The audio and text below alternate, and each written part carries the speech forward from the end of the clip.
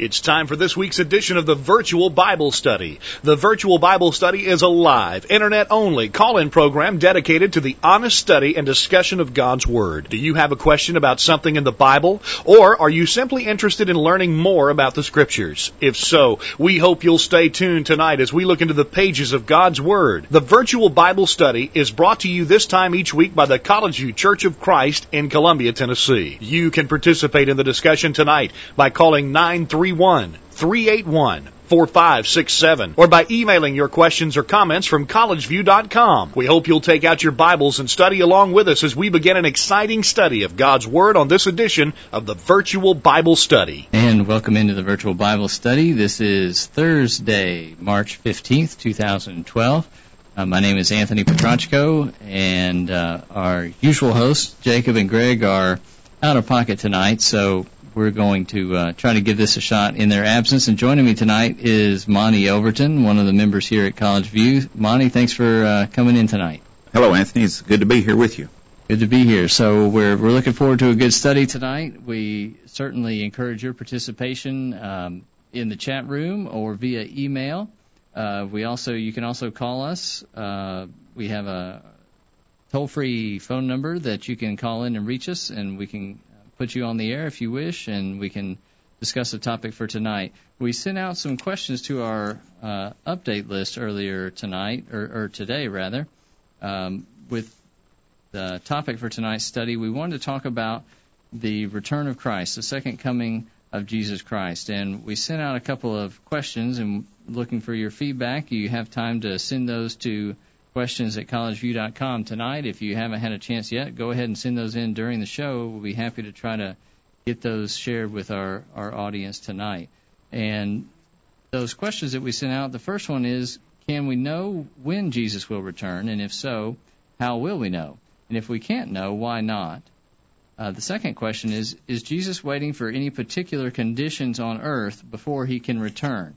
So is he waiting for some sort of sign, for some sort of conditions to be met before he's able to return? And if that's the case, what are those conditions? And the third question we have is, will we know when Jesus comes again? In other words, Monty, is it going to be something that happens and we don't realize it happens? If we blink, we miss it, or is it going to be something that is not something that can be missed? And then the fourth question is, what will happen to the earth and its inhabitants when Jesus comes? Also, question number 5, will Jesus set foot on the earth when he comes again and set up a physical government, or, in other words, a kingdom?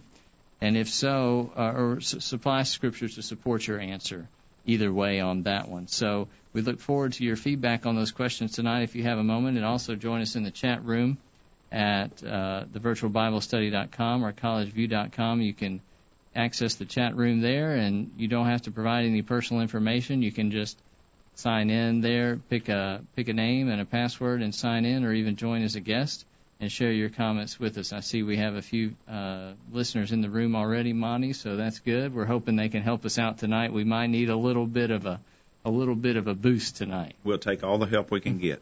Very good. All right. So, talking about the second coming of Jesus, there's a lot of things wrapped up in this idea. There's a lot of things that we can talk about tonight.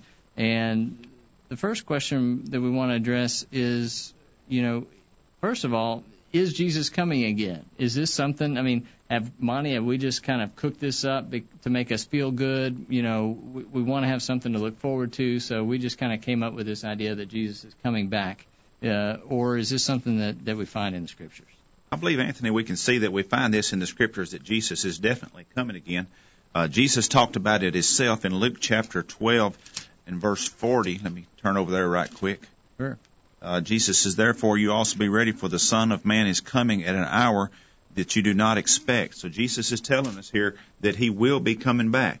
And he's also informed us that we're not going to necessarily have any clue as to when he's coming back, but that he is coming back. Jesus said it himself. So if Jesus said it, that should really be the last word on the subject. Right, and we also see that not only did Jesus tell us that he was coming back, but of course the apostles who he gave authority and were inspired they also taught clearly that Jesus was coming back. For example, Peter in Acts chapter 3 declares that Jesus is coming back. Monty, I don't know if you're there. I'm going to catch up with you. Yeah, I've got that one right here. Peter's having a discussion here. In verse 19, he's telling the people that they need to repent and be converted, that their sins may be blotted out. And in verse 20, he talks about that God is going to send Jesus, who was preached to you before, whom heaven must receive until the times of restoration of all things, which God had spoken of by the mouth of all his holy prophets since the world began. So Peter, at this point in his preaching, was teaching that Jesus was going to be coming back. Exactly. And also in Philippians chapter 3, verse 20, Paul says, let me make sure I'm in the right spot. He says, "For our conversation is in heaven, from whence also we look for the Savior, the Lord Jesus Christ." So clearly there we're looking for Jesus' coming, and we can take comfort in that fact. What about John? What did John have to say, Monty? Well, in 1 John chapter 3 and verse 2, it says, "Beloved, now we are children of God, and it has not yet been revealed what we shall be, but we know that when he is revealed, we shall be like him, for we shall see him as he is." Well, if we're going to see him as he is, he's going to have to come back. We're going to have to get in his presence to be able to do that. So John is even telling us here that Jesus will be coming back, and that we'll be able to see him in his true state when that happens. Exactly. So again, this is a biblical concept. It's not something that has been dreamed up by the so-called Christian community. Lane in the chat room references 2 Peter 3, verse 10. I believe that's a familiar passage, but I'm not going to attempt to quote it from memory, Monty. We'll see if you can beat me there. Pages are running together here. Yeah, mine too. But I got it. It says, "But the day of the Lord will come as a thief in the night, in which the heavens will pass away with a great noise, and the elements will melt with fervent heat. Both the earth and the works that are in them shall be burned up." So he's also telling us here that Jesus is coming back and giving us some insight as to what's going to happen when that takes place. Exactly. So, I think, once we establish the fact that Jesus is coming back, the question kind of inevitably becomes, well, when? When's he coming back? Can we know when he's coming back? Has he told us? Are there some signs in the Bible that we can be looking for? Certain things happening in the world or in society that we see going on, or some planets lining up that tell us that Jesus is about to come. So I think that kind of becomes the inevitable second question. So, and that's the question that we asked to our email list tonight. And we got a couple of responses, and there's still time for you to get those in if you have not yet done that. But we have Peter replies to the question 1, can we know when Jesus will return? And if so, how will we know? And if not, why not? Peter says, I don't think we can know when he will return. I think the Bible makes it quite clear that no one knows the date that it will happen.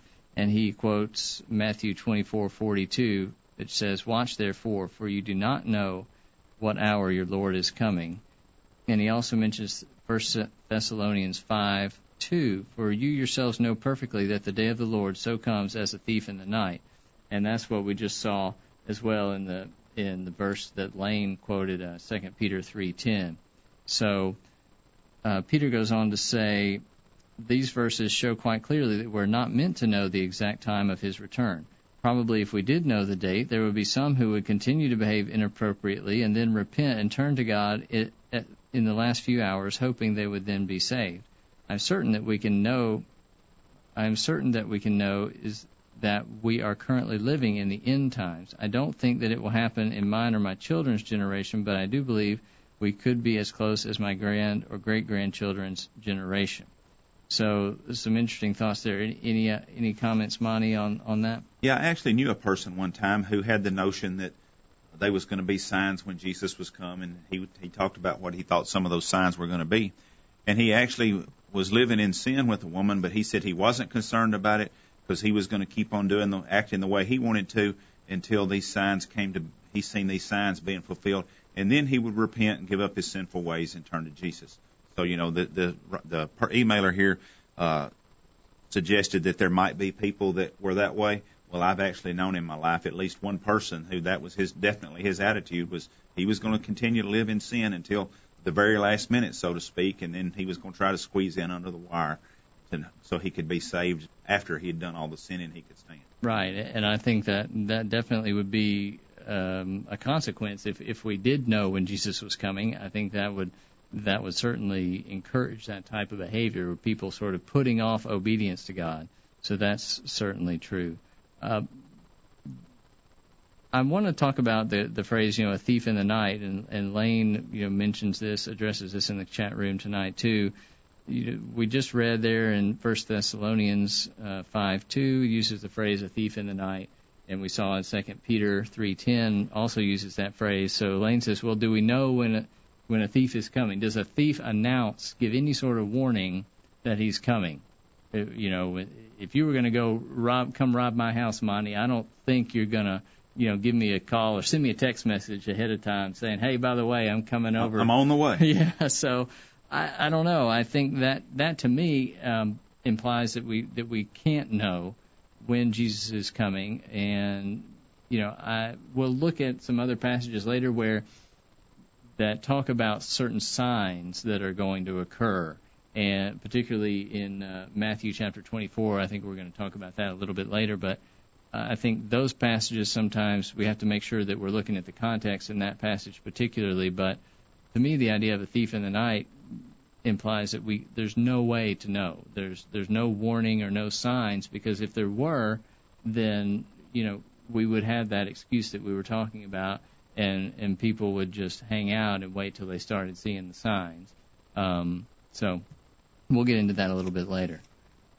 Let's see. What else we got here? Jack in the chat room references 2 Thessalonians 1, verse 7, when the Lord Jesus will be revealed from heaven with his mighty angels in flaming fire, dealing out retribution to those who know not God and to those who do not obey the gospel of our Lord Jesus. So, again, this kind of goes back to the first question, or the first point we were making, that Jesus is coming again, and this is another verse that addresses that and talks a little bit more about how that's going to happen and what's going to happen there. All right. Okay, great. Well, thanks to everybody for their comments in the chat room. And so let's get to another. We have one other listener response via email. I want to get to that in response to the first question, can we know when Jesus is coming again? We have Alan responds, we can't know because Jesus plainly says we cannot. In Matthew 24:36, but of that day and hour knoweth no one, not even the angels of heaven, neither the Son, but the Father only. So even Jesus says that he didn't even know when the day was going to come. And that's pretty presumptuous, I think, of people nowadays to say, well, we've got these signs and they're indicated in the Bible when Jesus is going to come back, when this day of judgment is going to be.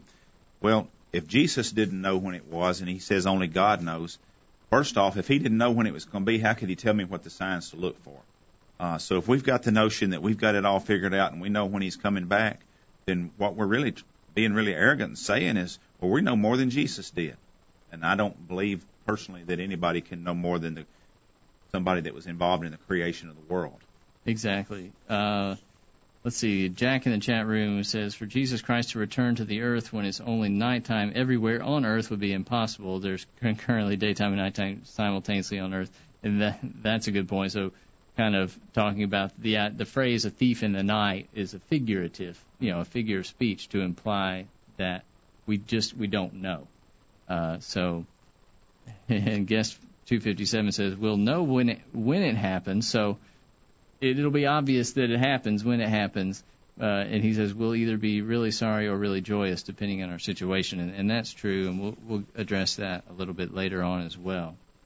Well, Monty, we're about up against a break, but we were talking about the fact that we can't know when Jesus is going to come based on the Scripture, but there have been plenty of people throughout history who have attempted to predict. Despite that, they've attempted to predict when Jesus is coming.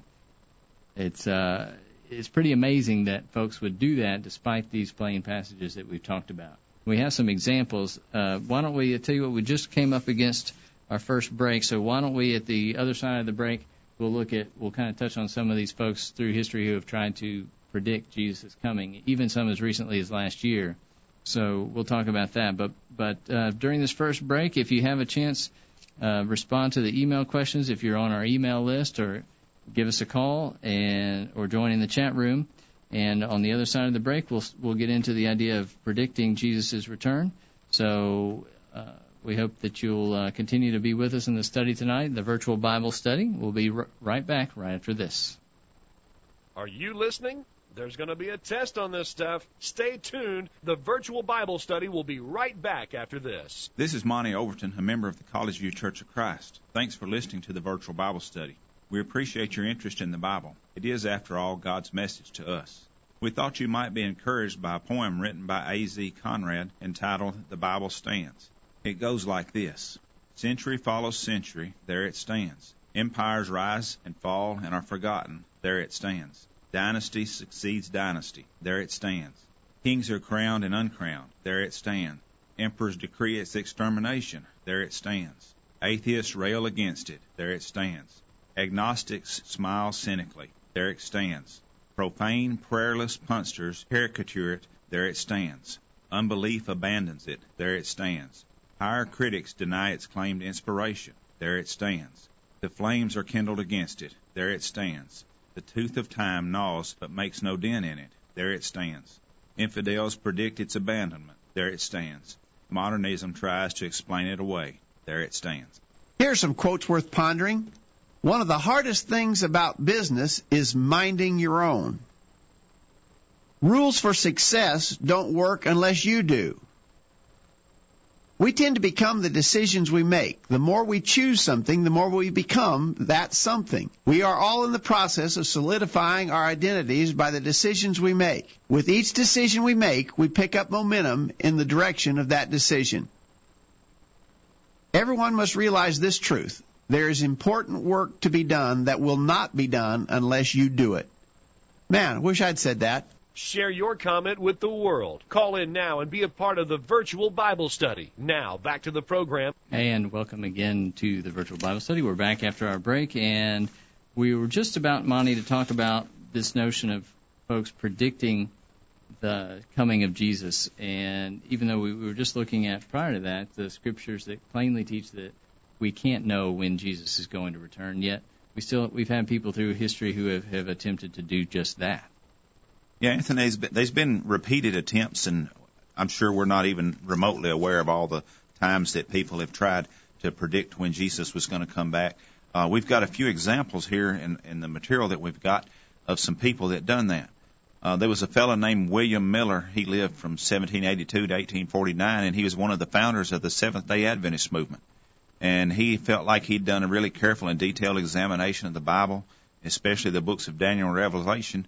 And he come to the conclusion that on March the 21st of 1844, and then when that didn't quite work out, that October the 22nd of 1884 would be the date when Christ would return in glory and the earth would be cleansed by fire, ushering in the new millennium. But we see that when that didn't happen, his followers kind of figured out that maybe he was a little bit of a false prophet and started to drift away. And then in his organization, there was a person named Ellen G. White, and she claims that she had a vision and that Mr. Miller was correct in his timing but just wrong about the event, and that actually Jesus went into the most holy of holies in heaven and started judging the believers at that point. And so she kind of pulled his fat out of the fire, so to speak, and was able to save the day for their movement.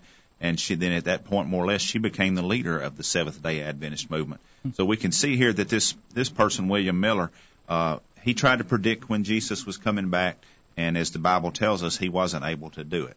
Right, and I think that's interesting. We look at others who made predictions, but then they kind of change. When it doesn't happen, they kind of change. Well, something happened. It just wasn't quite what we said. Like the Charles Russell, who's the founder of the Jehovah's Witnesses, was also one who was well known for setting dates. And he set several different dates, 1874, 1914, 1975. And when those things didn't happen, they sort of changed the story.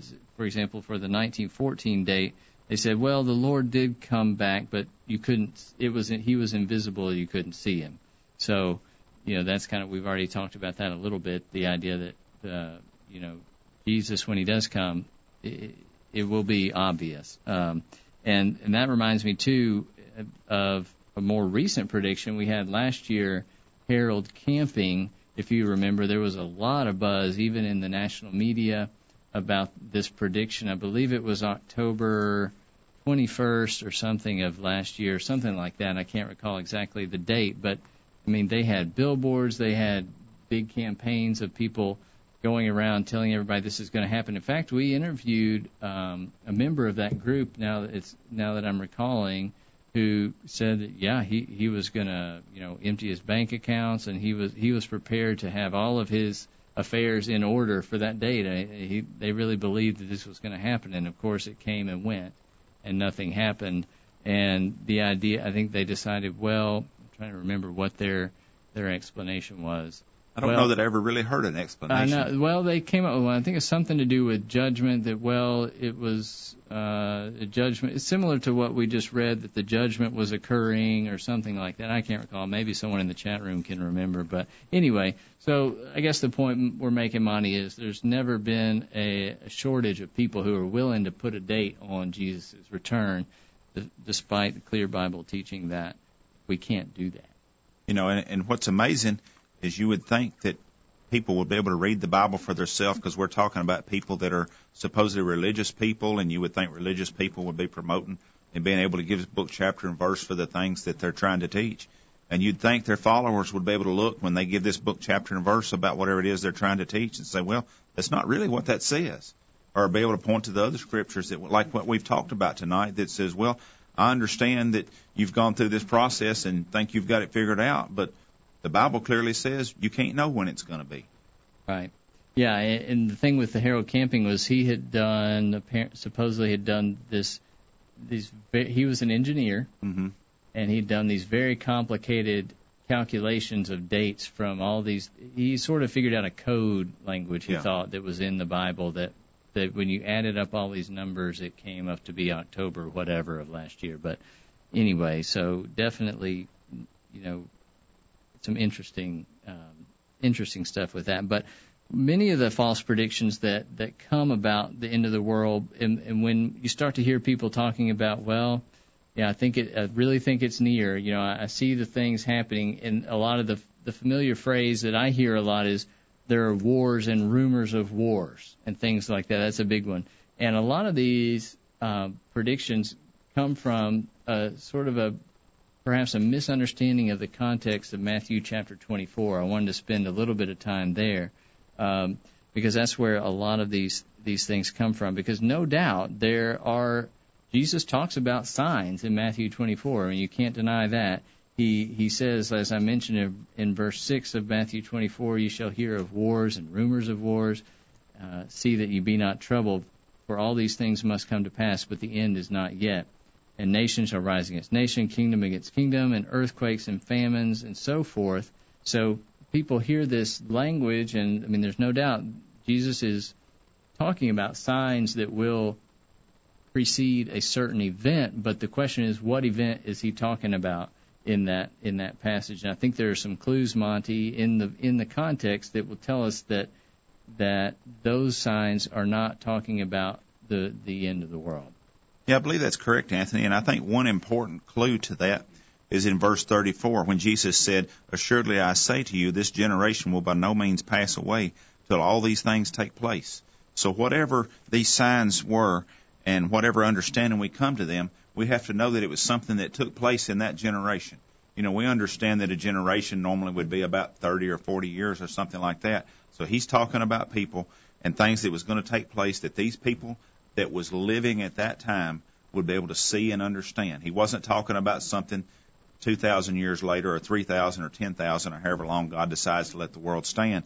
He was talking about something that was going to happen to them and that they would be able to recognize and see. Right.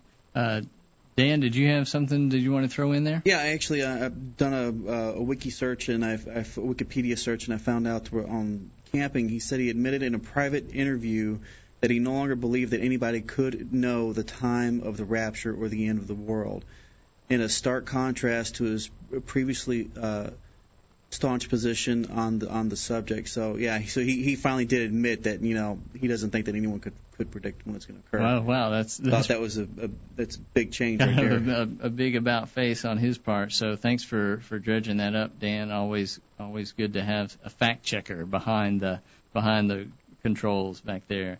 So thank you for that. But so I think, as we were saying, Monty, a lot of misunderstanding in Matthew chapter 24. I think another thing to keep in mind is the context of Matthew chapter 24. It all gets started when Jesus, in verse 1, they went out and departed from the temple. His disciples came to him for to show him the buildings of the temple. And then in verse 2, Jesus said unto them, See ye not all these things? Verily I say unto you, there shall not be left here one stone upon another that shall not be thrown down.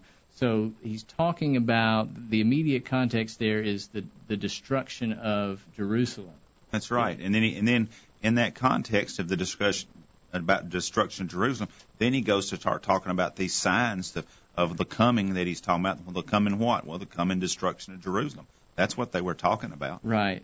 And, an interesting point that I went back and was listening to a program, an archive of the Virtual Bible Study from, I believe, back in 2005. There was an interesting point because, and this little bit gets off into a side topic where there are those who believe that when Jesus comes again, it's not going to be in final judgment, but it's going to be to set up a kingdom in Jerusalem, an earthly kingdom for 1,000 years. And we call that idea premillennialism.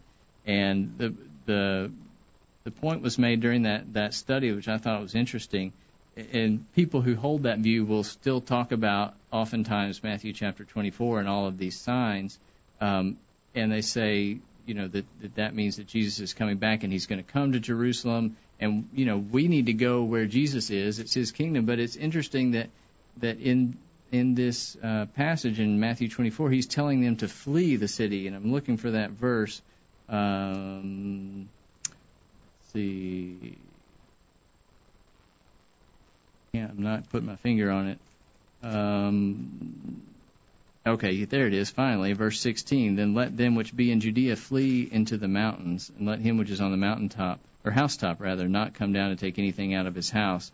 So, and what happened, we know from secular accounts in the destruction of Jerusalem that the Christians of the faithful at the time, they did see these signs. And they actually did flee the city, many of them, and got out when the Romans came in and destroyed the city. So history tells us that there weren't any believing Christians killed in the destruction of Jerusalem because, according to the historical accounts, they did recognize and see these signs. And when it started coming about and they seen the Roman armies approaching and everything, they knew what was coming, and they did get out and flee to the hills. And so none of them were killed in this because they believed what Jesus had said and followed suit. Right. So if we're looking at Matthew 24 for signs, we just need to be careful that we're considering the context there.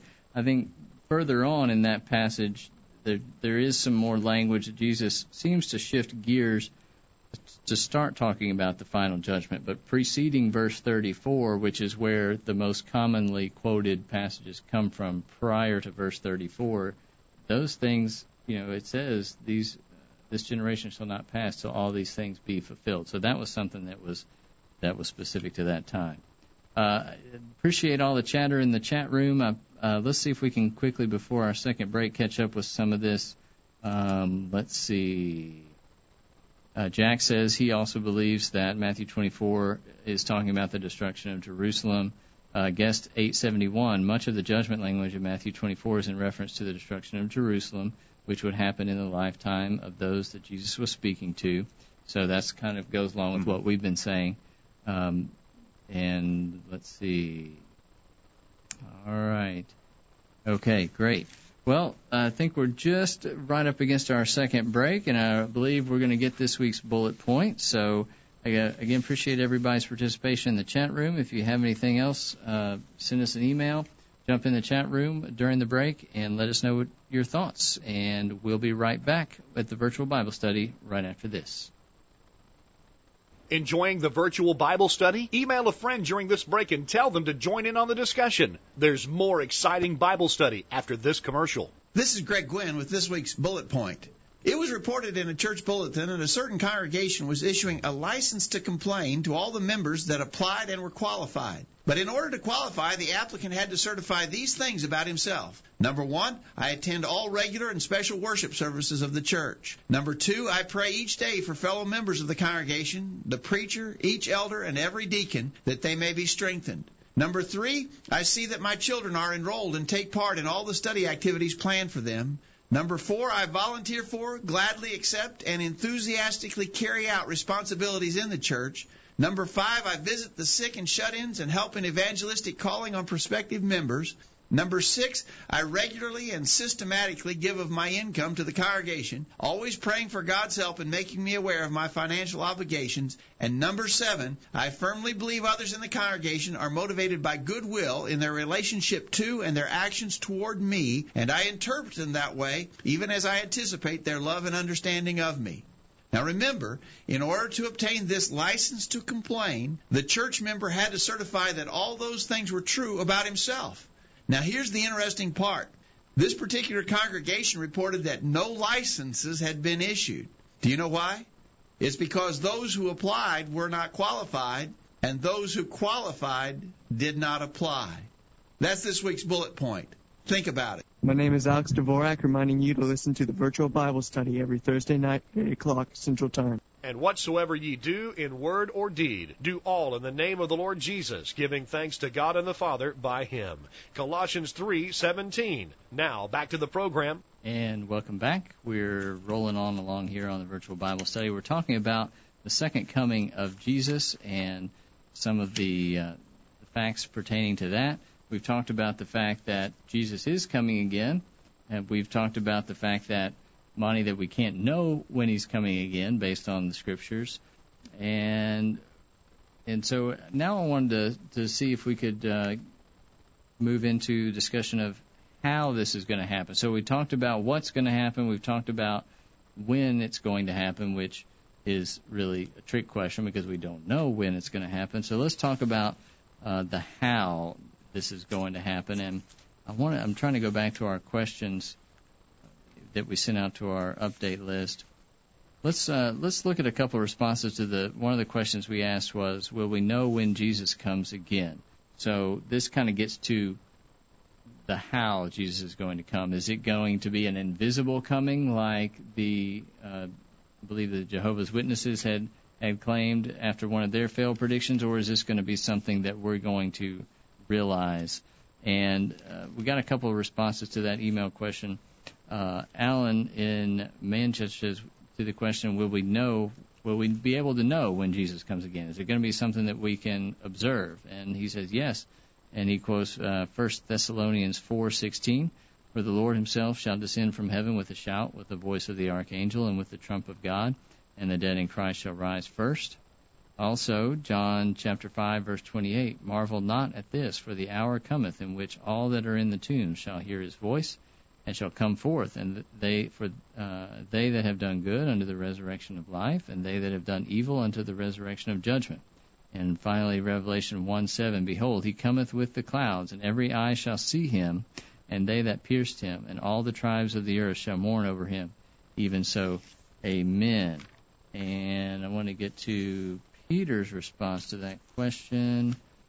Peter says, will we know when Jesus comes again? He says, I believe that He will provide much evidence of His approaching return, but I don't know if the world as a whole will be too wrapped up in their own concerns to notice.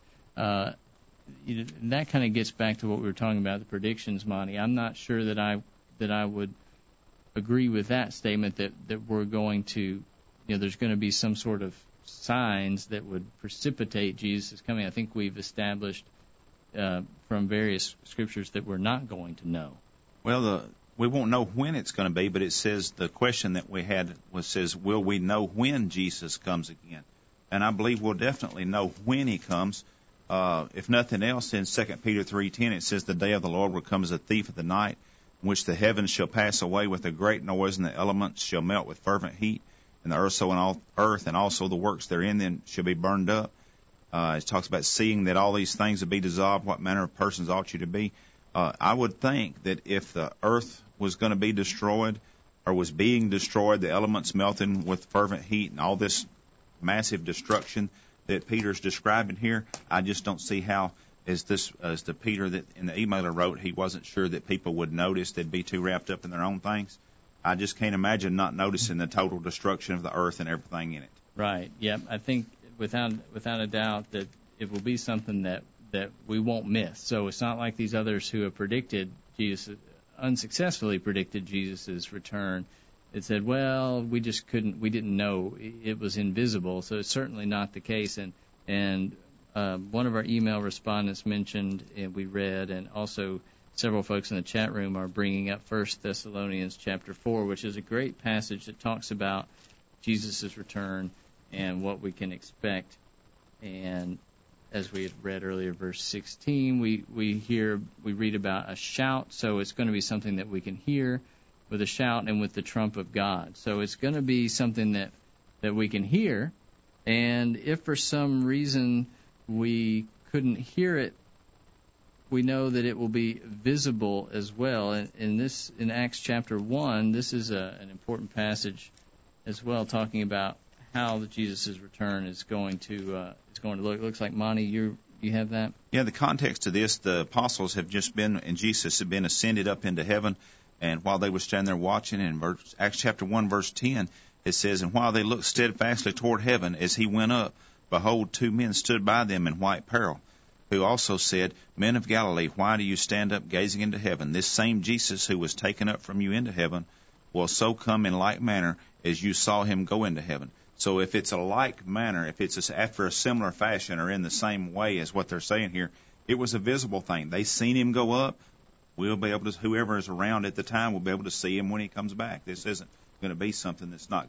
And I just can't imagine if Jesus is coming back to the world that we could be so busy with our daily lives that we wouldn't notice. Right. I think clearly we'll be able to hear this occur. We'll be able to see it occur, and also, as far as how it's going to be, going back to the First Thessalonians, again in chapter 4, verse 17, we see that this will be, and it's similar to what you read, Monty, in Acts chapter 1, as far as coming in the clouds. Mm-hmm. In verse 17, 1 Thessalonians chapter 4, then we which are alive and remain shall be caught up together with them in the clouds, to meet the Lord in the air, and so shall we ever be with the Lord.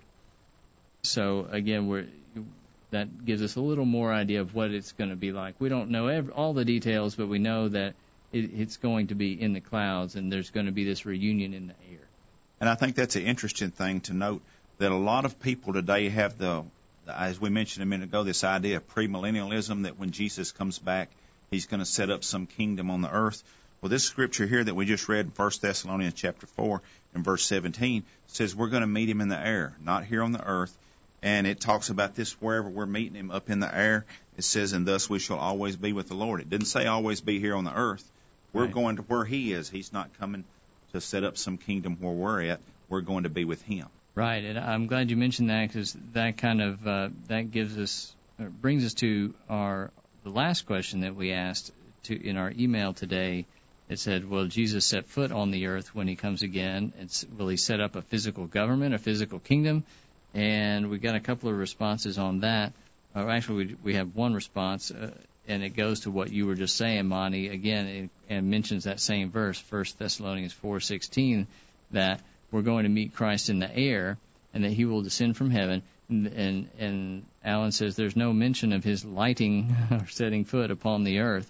Rather, those alive and remaining shall be caught up to meet him in the air. So there's no mention anywhere in the Scripture of Jesus actually setting foot on this earth again. And in fact, we read earlier about how the earth and the works therein will be burned up. So there's not going to be any more earth left, shortly after his coming for him to be on. It's interesting when people talk about Jesus coming back to the world and establish his kingdom here on this world. Jesus told Pilate, my kingdom is not of this world. If my kingdom were of this world, my servants would fight so that I should not be delivered to the Jews. But my kingdom is not from here. So Jesus was very specific and clear. I mean, Pilate was understanding the accusation made against Jesus that he said he was a king. And Jesus is saying, even though I am a king, my kingdom's not from here. It's not something that the Roman government needs to feel threatened by or concerned with, or any other government for that matter, because Jesus wasn't concerned about what happened here on the earth to that extent, because his kingdom's a spiritual kingdom. It's a heavenly kingdom. And Jesus said, if Jesus said his kingdom's not of this world, it's sort of presumptuous for us to say, well, we're going to have our earthly kingdom when Jesus comes back, when he specifically said that's not happening. Exactly. And Jack mentions that as well. He said, or a little bit earlier in the chat room, he said a basic concept of premillennialism, which is something we alluded to earlier, the idea that Jesus, in simple terms, the idea that Jesus came, he wanted to set up a physical kingdom when he came the first time, but he was thwarted by the Jews. They foiled his plan, and so he's got to come back to finally fulfill that. And that's sort of one of the basic tenets of premillennialism. And Jack mentions the same verse that you just read, John 18:36, where he said his kingdom is not of this world. So it seems pretty straightforward to me. You know, it's interesting. People would say that Jesus is going to come back to set up his kingdom when he comes back, because the Jews, as you mentioned a minute ago, had thwarted him and prevented him from being able to do that when he was here. Why would we want to worship a God that was unable to overcome a conquered people? The Jews had been conquered by the Romans at this time. They weren't masters of their own destiny in any way, shape, form, or fashion. They were subservient to the Romans. In some ways, you might say even no better than slaves. The Romans controlled them. Well, if they couldn't whip the Romans, why would we think that they should be able to stop God from fulfilling his purpose? And if they could stop God from fulfilling his purpose, why would I want to worship him? He's not any more powerful than a man. Exactly. Yeah. So, I mean, they kind of talk in a circle there that makes absolutely no sense. But in the next breath, when you talk about some evidences and maybe figurative language in the book of Revelation, like a bottomless pit, well, if it's a pit, it has to have a bottom. And they say, well, God can do anything. Well, if God can do anything, then that means the Jews could stop him from setting up his kingdom when he came the first time. Right. And, you know, we could get into a whole discussion about that, but quickly on that point, also there's several other passages, and just one that I have that comes to mind that clearly teach that the kingdom, you know, the premillennial idea is that the kingdom has not come. You know, that we're waiting for this kingdom that's referenced in the Bible, and it's going to come when Jesus comes again and sets up a literal throne in Jerusalem and reigns for 1,000 years. But a verse that I have highlighted in my Bible is Colossians chapter 1, verse 13.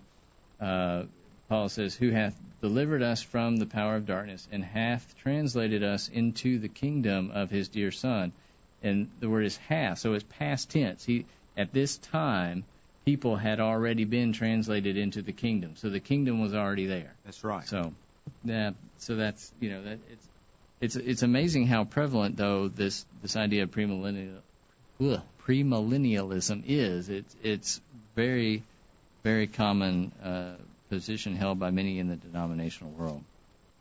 And guest 871, before we leave this topic of premillennialism, he says, the Jews were looking for a physical kingdom, so they missed him as the Messiah.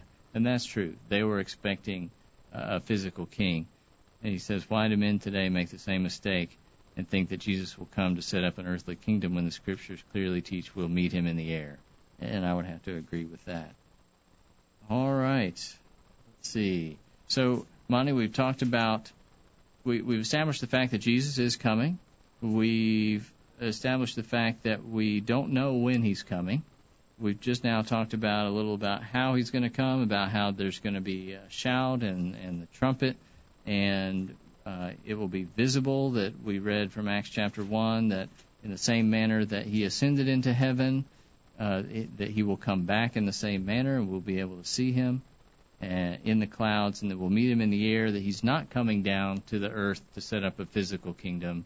We read that he told his followers that his kingdom was not of this world, and that we're going to meet him in the air, so there's not going to be anything on this earth. And so next, as we approach our final break, we'll talk about on the other side why he's coming and what's going to happen. But, Monty, did you have something quick to... Well, I had another verse right here talking about people that believe Jesus didn't establish the kingdom when he came. In Matthew chapter 16, verse 27, it says, for the Son of Man will come in the glory of his Father with his angels. You know, when he comes, he's going to have angels. And then he will reward each according to his works. and he's talking about the establishment of the kingdom, says, "Assuredly I say to you, there are some standing here who shall not taste death till they see the Son of Man coming in his kingdom." So they were people alive at that time, these people that he were talking to. He said some of the people standing here, some of those people in that audience right there that he was talking to were going to see Jesus' kingdom established. Right. Yeah, great. Thank you for pulling that out. I had that verse in my head, but I didn't have my finger on it, so thank you. That's another very powerful verse to establish the fact that, either the kingdom is here as we've said, or we've got some really old, old people hiding out somewhere that have yet to be discovered. So, all right. Well, perfect timing for our final break. So, again, we appreciate everybody's participation in the chat room. Keep it up. We got about 15 more minutes left to our discussion tonight. If you haven't had a chance to email in, you can do that as well. So we will continue our study on the second coming of Christ, and get your comments in as the virtual Bible study will be back right after this. You won't want to miss what we talk about next. The discussion continues right after these important messages. This is Stephen Nicholson, a member of the College View Church of Christ, and I want to invite you to be a regular participant on the virtual Bible study. Your input by way of emails and phone calls are always welcome during the live program. We're also open to your suggestions about possible topics for discussion on upcoming editions of the program. We'd love to hear from you anytime. My name is Jack Coleman, a member of the College View Church of Christ. We're glad you're listening to the virtual Bible study, and we hope you'll tell others about the program. We're always open to your feedback concerning topics for discussion and suggestions as how we can make the program more effective. Drop us a line at questions@collegeview.com or call us toll-free at 877-381-4567. Missed a recent virtual Bible study program? Listen to any of our past programs from the archives section of our website. Now, back to the virtual Bible study. And we are back on the virtual Bible study, and we're talking tonight about the second coming of Jesus and all of the things that pertain to that. We've delved into a couple other related topics, the idea of premillennialism and the idea, we were just talking a little bit about the idea that some think that that Jesus' kingdom that he promised had not actually happened yet. But we were talking about the fact that the scriptures teach that no, the kingdom has come, and essentially we didn't connect the dots fully. But if you examine that topic further, Monty, the kingdom is the church. So, that's right.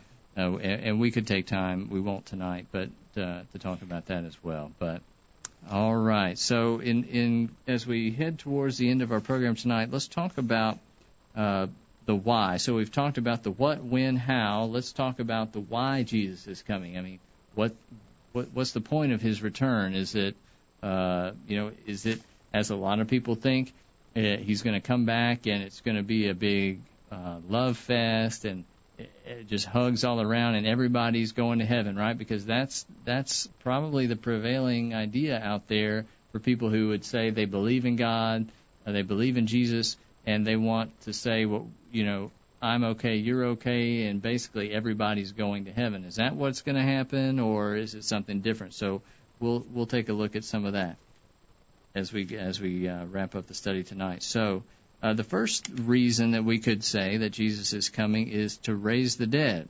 And, Monty, we see that in John chapter 5. Yeah, in John chapter 5, verses 28 and 29, we can read about this, and Jesus himself is talking here.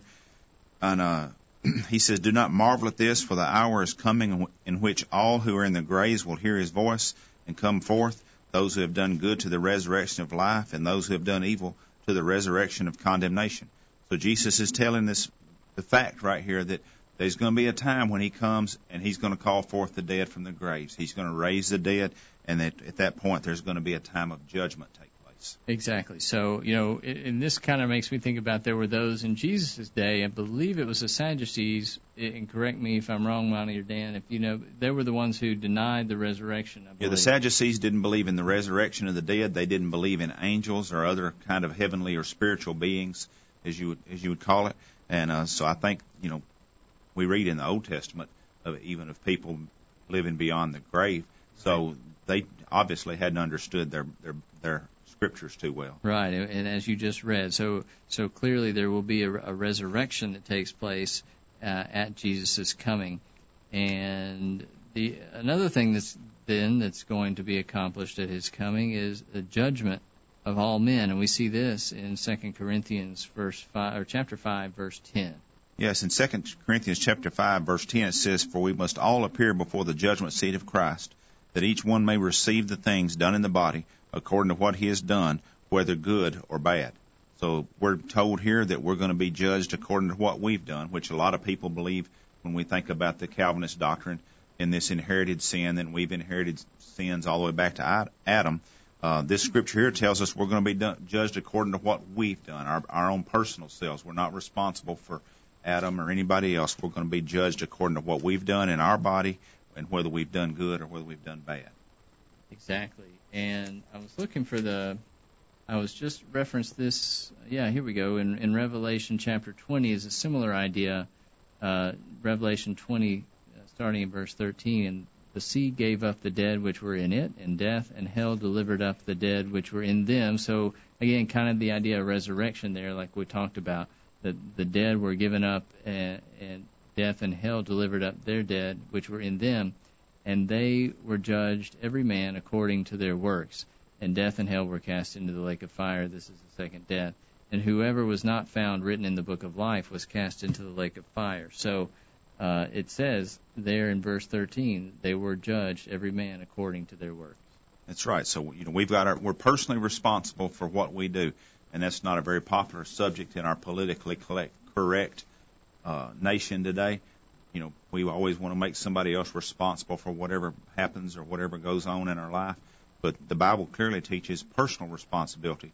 I'm responsible for everything that I do, and that I will give an accounting for it in this day of judgment that we're talking about when Jesus comes back. Exactly. And I realize I should have started a verse early, verse 12, Revelation 20 says, "I saw the dead, small and great, stand before God." So again, the idea of resurrection, people were alive at this time, and the books were open. Another book was opened, which is the book of life, and the dead were judged out of those things which were written in the books according to their works, like you said. So everybody's going to be accountable in the judgment for what they've done in this life. And that's a comforting thing when you get right down to it, because I've got plenty of things to be accountable for. I can't even stand good for all the things I've done, all the mistakes I've made. I surely don't want to have to answer for somebody else's. That's true, yeah, absolutely. Good point. All right. And so another thing that's going to be accomplished, we've talked about when Jesus comes, there will be a resurrection. There will be a judgment, as we've just stated. And also the world will be destroyed. And this is that verse, 2 Peter 3:10, that we've already referenced tonight.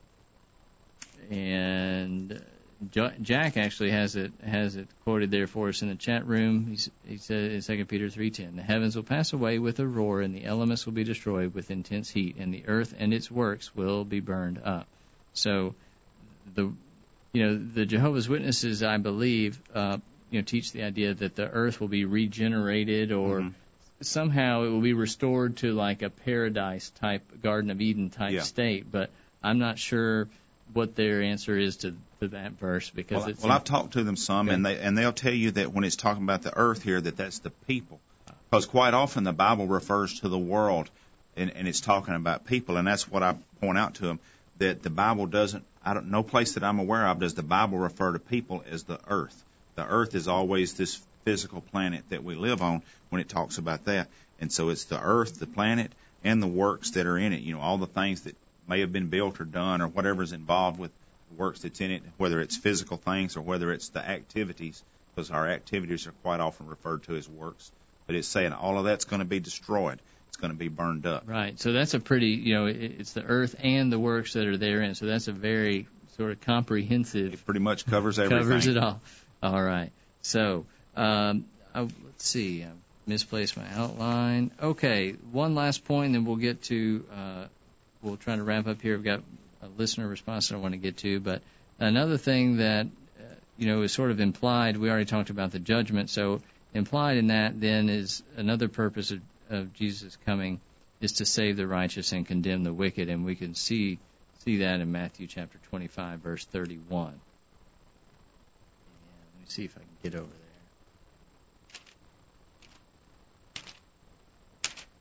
there. We need what we need, Monty, is like somebody who can turn our Bible pages for us. In advance. Yeah, there you go. Or have these all marked in advance probably would be good. So Matthew 25:31. Let's see here. Okay, when the Son of Man shall come in his glory, and all the holy angels with him, then shall he sit upon the throne of his glory, and before him shall be gathered all nations, and he shall separate them one from another, as a shepherd divideth his sheep from the goats. He shall set the sheep on his right hand, and the goats on the left. Then shall the king say unto them on his right hand, Come, ye blessed of my Father, inherit the kingdom prepared for you from the foundation of the world. And if we skip down to verse 41, those who were wicked, he says, Then shall he say also unto them on the left hand, Depart from me, ye cursed, into everlasting fire, prepared for the devil and his angels. So we see a parting of the righteous from the unrighteous there when Jesus comes again. And I also wanted to read a response to our question number 4, which was basically what we've just been talking about. The question was, what will happen to the earth and its inhabitants when Jesus comes? We've already talked about the resurrection and the judgment and so forth. And Alan says, the present order will be destroyed. Humanity will be resurrected. So we talked about that. And then, of course, those who are alive, he says, will be changed when the Lord comes. Acts chapter 24, verse 15, having hope toward God, which these also themselves look for, that there shall be a resurrection both of the just and the unjust. He mentions John chapter 5, verse 29, it shall come forth they that have done good unto the resurrection of life, and they that have done evil unto the resurrection of damnation. And some other verses here. Okay, all right. You know, as we was discussing some of the things that the Jehovah's Witnesses believe, they believe, as I understand it from talking to them, that the wicked won't be raised, that they'll just die and be dead, kind of like the dog is dead and doesn't have any eternal consequences beyond it. And to me, if you're a wicked person, that would be pretty comforting. That would mean you could go ahead and do whatever you wanted to in this life and not be concerned about any future reward. It's just that I can do whatever I want to, and when it's over, it's over. I don't have to pay for it. Right. And that's not what the Bible teaches us. The Bible, as we've just been reading, teaches a judgment of both the wicked and the righteous, and that the righteous will be rewarded and the wicked will be punished. And so I think that's important that we understand that when Jesus comes, that's one of the things that's going to take place. It's not just a total annihilation of the bad people, but it's a total punishment of the bad people. Right, exactly. And, you have this whole idea of annihilation, and that, we will just cease existing. Yeah. It just doesn't hold up to the Scriptures at all. All right, we've got a couple of comments in the chat room. Let's see. Lane says in 2 Corinthians chapter 5, Paul talks of the fact that we will all face the inevitable judgment seat of Christ. And that verse reads, For we must all appear before the judgment seat of Christ, that every one may receive the things done in his body according to that he hath done, whether it be good or bad. So along the same lines that we've talked about tonight. All right, so here's maybe Monty, a good closing thought for us, guest 871. Since he is coming, we should be prepared by setting our affections on things above, not on things that are on the earth, and that's a reference to Colossians 3, verses 1 and 2. This requires daily diligence on our part as we seek to serve the Lord, and I think that's right. We don't know when he's coming, as we've said, so we need to be prepared. We need to be keeping our priorities straight, as the guest 871 says there, and living right so that when this day does come that we've been talking about, we'll be on the right side of things. You know, as he was talking about there, this idea of being prepared, I don't get the notion as I read through the Scriptures that I'm going to go to heaven by accident, that I'm just going to kind of bumble along and stumble along through life, and all of a sudden the end of my time is going to be, and all of a sudden I'm going to say, oh, I've made it. I'm okay after all.